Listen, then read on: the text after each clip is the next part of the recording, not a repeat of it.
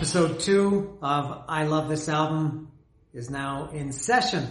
And I don't know how many times I should talk about this. I'm only on the second episode. I'm going to talk about albums that I really, really love, as you might have guessed by the title in this series. I started with Motley Crue, Shout the Devil. And this week I'm going to talk about, I've said this before, I said this with Shout the Devil, and I could say this about almost all of them. Maybe I could make the case for my favorite album ever.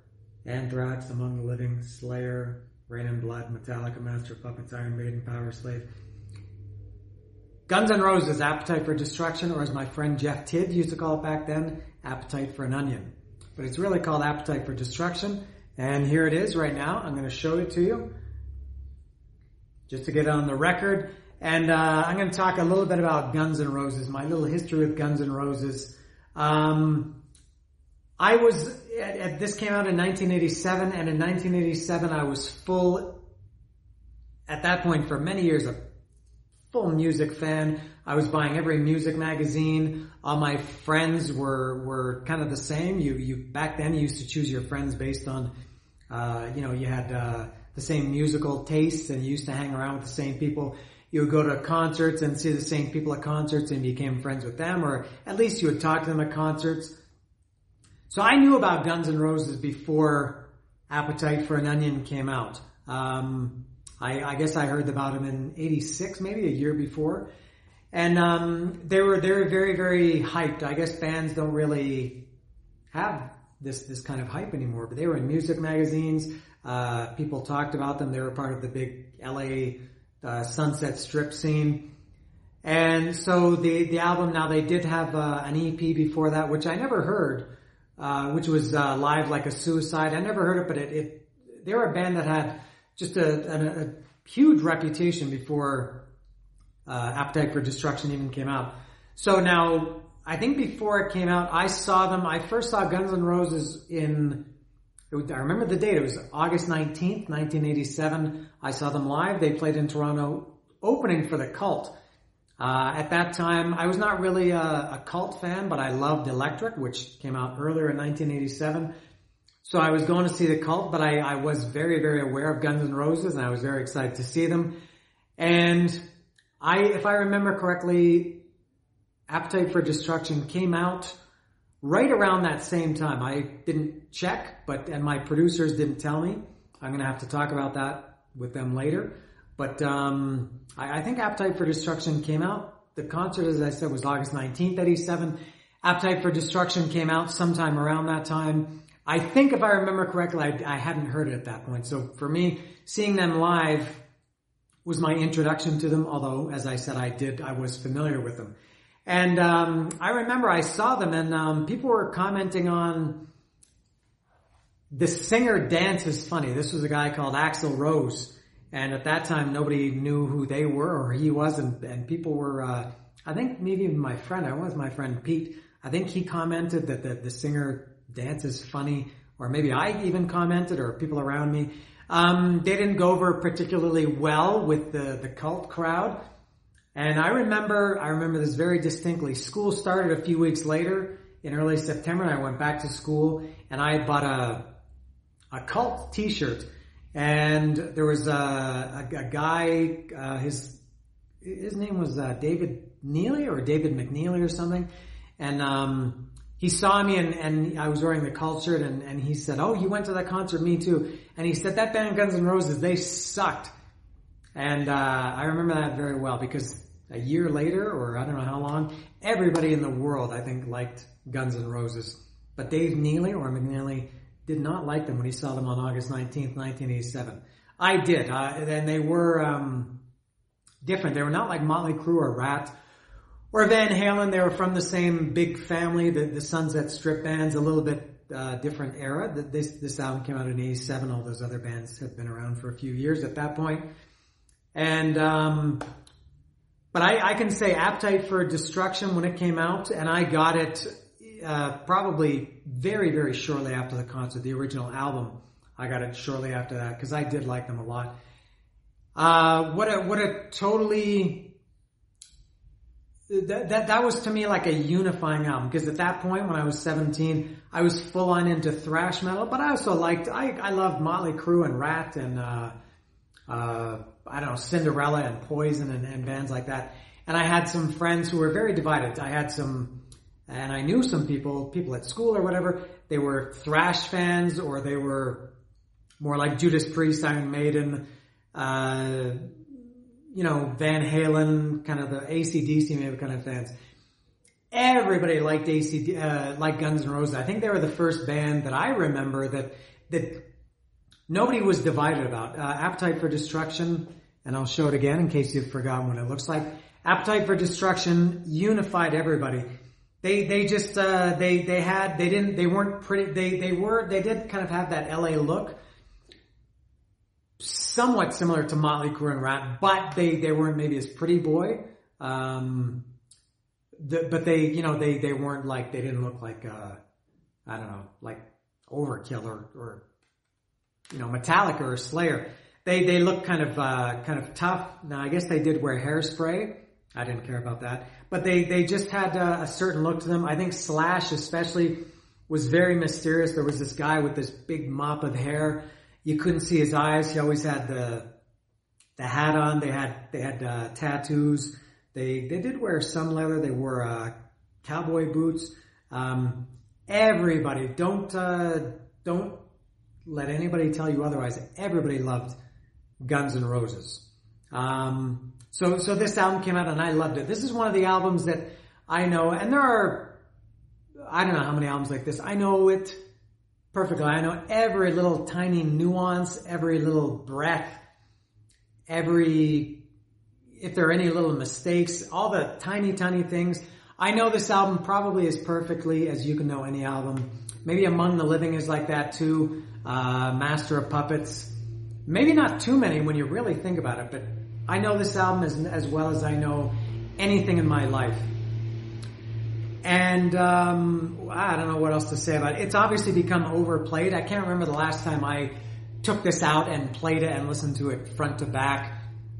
Especially Welcome to the Jungle. God, you can't go anywhere without hearing that song. It's been played at every sporting event for the last 30 or more years. Sweet Child of Mine is right there too. It's on the radio. But this is, now that I see it, I wonder if this is a misprint. Now here's the front cover, but it should open like this. I don't know if you know what I mean. That's the front, so it should open like this. But the front is printed on the back. Anyway, there's the original band, what would have been the cover. Maybe my friend Jason Satterfield knows if this is a special, if there's so, and it has the ID number on the back of the booklet, which it would, or it is on the back. You know what I'm talking about. Now another thing about this album that was very different, this is similar to Motley Crue, Shout at the Devil, which I talked about in the first episode,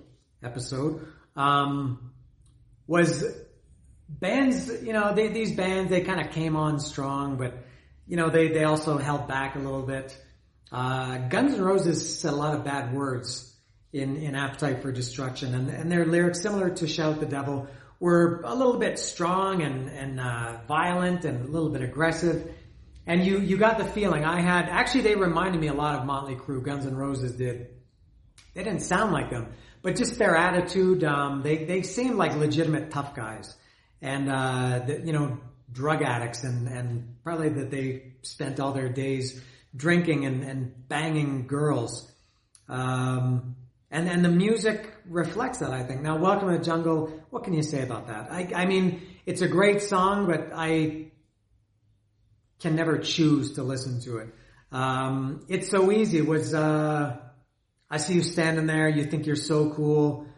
Why don't you just fuck off? There were not a lot of bands who said fuck off in their songs back then. Guns N' Roses was one. They had a real bad attitude. It was also amazing too that Axl could sing. If you heard Welcome to the Jungle, he had that high-pitched Axl-y voice, and then he could sing so low like in It's So Easy. Night Train, was there any swearing in Night Train? I love every song on this album. Night Train, I don't think there's any swearing in Night Train. I'm going through looking for the bad words. Out to Get Me, because I got something that's been built up inside for so fucking long. For so fucking long. He just sounded so angry. Had such an attitude, Axl did back then. And also, I'm fucking innocent. They're out to get me. They won't catch me. I'm fucking innocent. Real chip on his shoulder. Real attitude. I loved it. Mr. Brownstone. What's the lyric at the end? I used to get up around 7. I used to get up around whenever. Now I get up on time. But that old man, he's a real motherfucker. Gonna kick him on down the line. Bands didn't say motherfucker back then. Guns N' Roses did. Whatever that's worth. Paradise City, another one that almost similar to... Wow, there's another song later I'll mention this. Almost like two different songs. The beginning was kind of very nice, happy, summery kind of song. And then as Paul Stanley says, it gets rough and it became kind of heavy. And only years later, people said that I only heard it years later, that they ripped off the riff from Zero the Hero from Black Sabbath, from Born Again. Which when somebody pointed it out to me, I said, yeah, you're right, it does kind of sound like that. But I heard Paradise City for years before somebody brought that to my attention. I never saw it as a rip off that. It's a great song, but another one similar to Welcome to the Jungle, just that I got tired of. And I remember about Paradise City. Some people thought that I was in the video. If anybody remembers the video, they filmed the first part in color. I think at Giant Stadium in New Jersey, and then the second half was at Donington. That was in black and white. And in the color part, you see, I don't know at what point in the video, you see a guy and a girl making out, and you just see the guy from the back, and he's really going to town with this girl. And the guy had kind of long blonde hair, as I did at the time.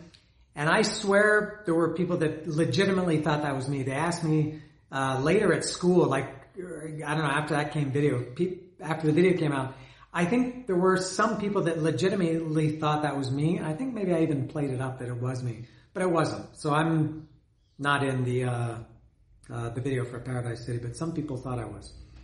My Michelle, another one, kind of dark lyrics for that one, about a girl who's got all kinds of problems. Think About You, that was a nice one. Kind of lyrically, the lyrics are, kind of a nice, a little bit romantic in terms of Guns N' Roses. Hey baby, you've been looking real good. I remember when we met. It's funny. I can't remember. Funny how it never felt so good. It's a feeling that I know I'll never forget. It was the best time I can remember. Good song, Think About You. I like that one because I never really had a chance to get sick of that one. I don't think they played it live too often. It wasn't a radio song. Sweet Child of Mine. I love that song. Even that's one. I don't think I got as bored as Sweet Child of Mine as I did with the other two big hits.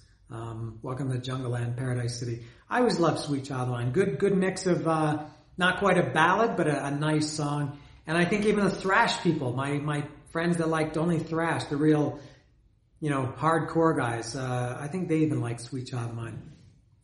You're Crazy, You're Fucking Crazy. Another one with Axl saying fuck. Yeah, good song. That was a good one too. Anything Goes, My Way, Your Way, Anything Goes Tonight. I've been thinking about sex. Always hungry for something that I haven't had yet. Maybe Baby You Got Something for You. Maybe Baby I Got Something for You. What is it? Maybe Baby You Got Something to Lose. Maybe Well I Got Something for You. Probably my least favorite song in that album, although I still love it. Rocket Queen. Rocket Queen is not just my favorite song on this album, maybe my favorite Guns N' Roses song. And I see here when I used to write the dates, I bought this CD on November 8th, 1990, which is kind of late because I got my first CD player for Christmas in 1989. So I went almost a year without having this, without having this on CD. Maybe my favorite Guns N' Roses song could be Coma, but on this for sure, Rocket Queen. Similar to, as I mentioned, Paradise City. It starts off, but in reverse. Paradise City starts a little bit nice, and then it gets a little bit, not heavier, but a little bit more aggressive. Rocket Queen is the opposite. It starts off a little bit darker and heavier, and then halfway through the song it switches. Rocket Queen is my favorite on an album that is full of favorites. I love every single song on this album. Hence the name of this video series. So this was a huge album for me. My favorite album of 1987. 1987 had some good ones, some really good ones. This was the best and has remained the best. I look at this differently now though, because it's not just huge. It's this album, and I think Guns N' Roses maybe to a lesser extent became a phenomenon. And so it's kind of like Metallica with the Black Album. It's hard to look at something the same when it's, so ubiquitous. You can't get away from it. But, that's it. So, but I will say Guns N' Roses Appetite for Destruction or Guns N' Roses Appetite for an Onion. Shout out to, Jeff Tidd, who I haven't talked to for probably 30 years. I love this album.